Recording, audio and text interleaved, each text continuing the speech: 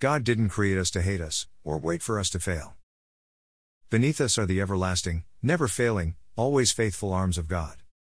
When we got fall, the call there is where that we'll land. said your girls Thanks have for been in listening, a car and don't accident forget at to the visit railroad crossing, lifejourneys.us.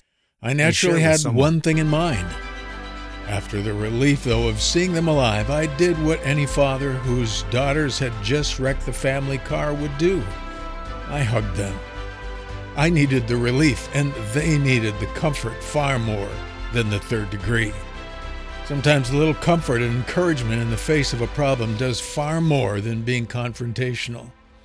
People certainly need direction to help avoid life problems, but inspiration and love are the only way to provide the strength to actually overcome life problems. You're listening to Life Journeys with Terry Hardika. People are just getting worn down.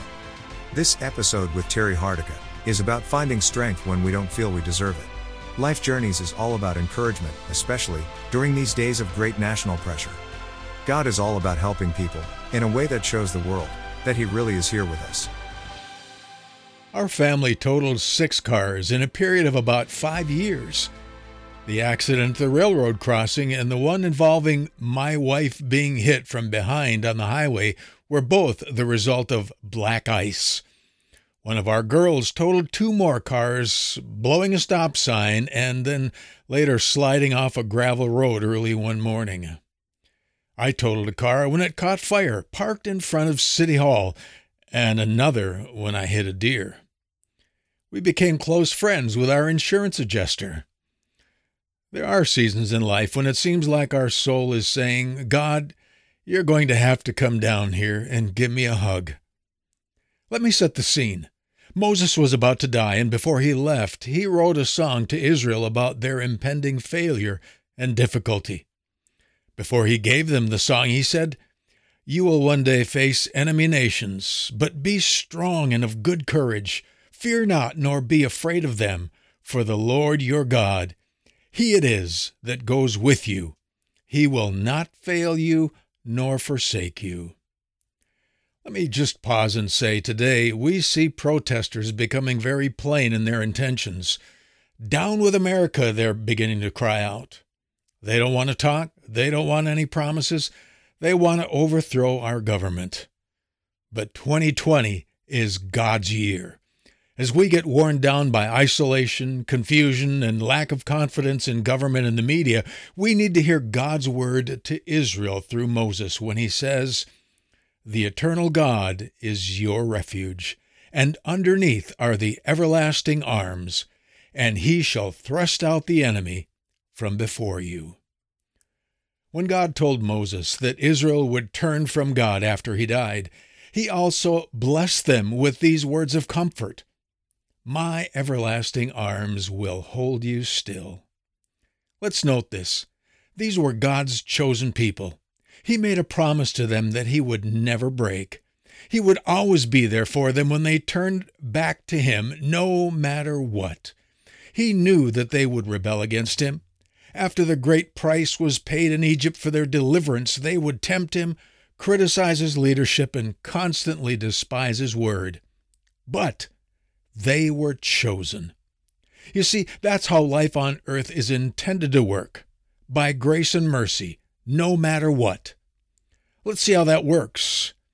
Last night I watched an episode of Blue Bloods where Danny wrapped his frightened child in his arms. As I watched, I thought about how nice it would be to get a hug from my dad in my hard times.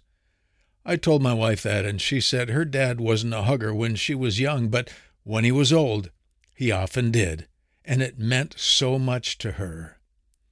It seems today that though we are all rebellious at times like Israel, God knows we still need a hug. We need to know that after the dust of our failures has settled, God is still completely and faithfully loving us. After Moses recites his song foretelling of the coming rebellion of his people, he blesses them. He leaves them with hope. He tells them, The eternal God is your refuge, and underneath are the everlasting arms, and He shall thrust out the enemy from before you, and shall say, destroy them. That's the closest thing to a hug that I can see in Scripture, but it's a pretty good hug. Remember, God is so big, and so powerful and wise and limitless that He can give you all of Himself as if you were the only person that ever existed. He not only can, but He does give us all of the attention that we need and so much more that we'll never even know of. There have been many times that I've come up to my wife in the kitchen and said, "You look like I need a hug." When I hugged her, the tears began to fall. She was stressed because of some kind of pressure that I didn't even know about. But she just needed some comfort. Perhaps it was just God prompting me because He knew she needed comfort. Sometimes we can get so wrapped up in the stress of the day, and it's shocking when something as unexpected as a touch of kindness and comfort interrupts us with God's love. Then there was one memory that I have that I've never been able to shake. It was all well over 60 years ago. As a small boy, I was standing in the dim early morning light in our dining room. Dad was ready to leave for work in the mines, and he turned in the doorway, knelt down, and stretched out his arms, bidding me to come and give him a hug. I didn't, and I don't know why. Then he just stood, and he was gone. I had an opportunity to feel his arms around me, but I refused it. That memory has never left. Perhaps people refusing God's arms is why so many today feel unsettled, frustrated with life, and even angry inside. We have a lot of angry people who want to destroy our nation. We watch the news, see the violence, and we look at each other and wonder why our nation has gotten so crazy. Well, God's about to do something about it. It's His nature, you see. He's about to bend down and stretch out His arms. He's about to come and put our enemies to flight. I don't mean Antifa, BLM, or political enemies either. I mean the darkness that has come because we've turned too far away from God.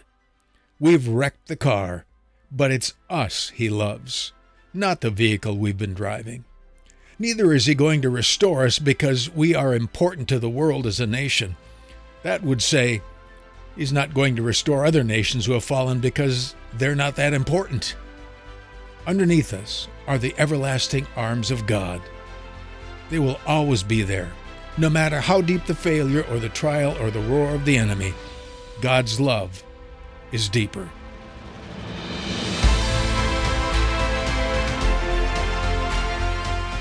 God didn't create us to hate us, or wait for us to fail. Beneath us are the everlasting, always faithful arms of God. When we fall, that is where we'll land. Thanks for listening, and don't forget to visit lifejourneys.us and share with someone. Have a great day.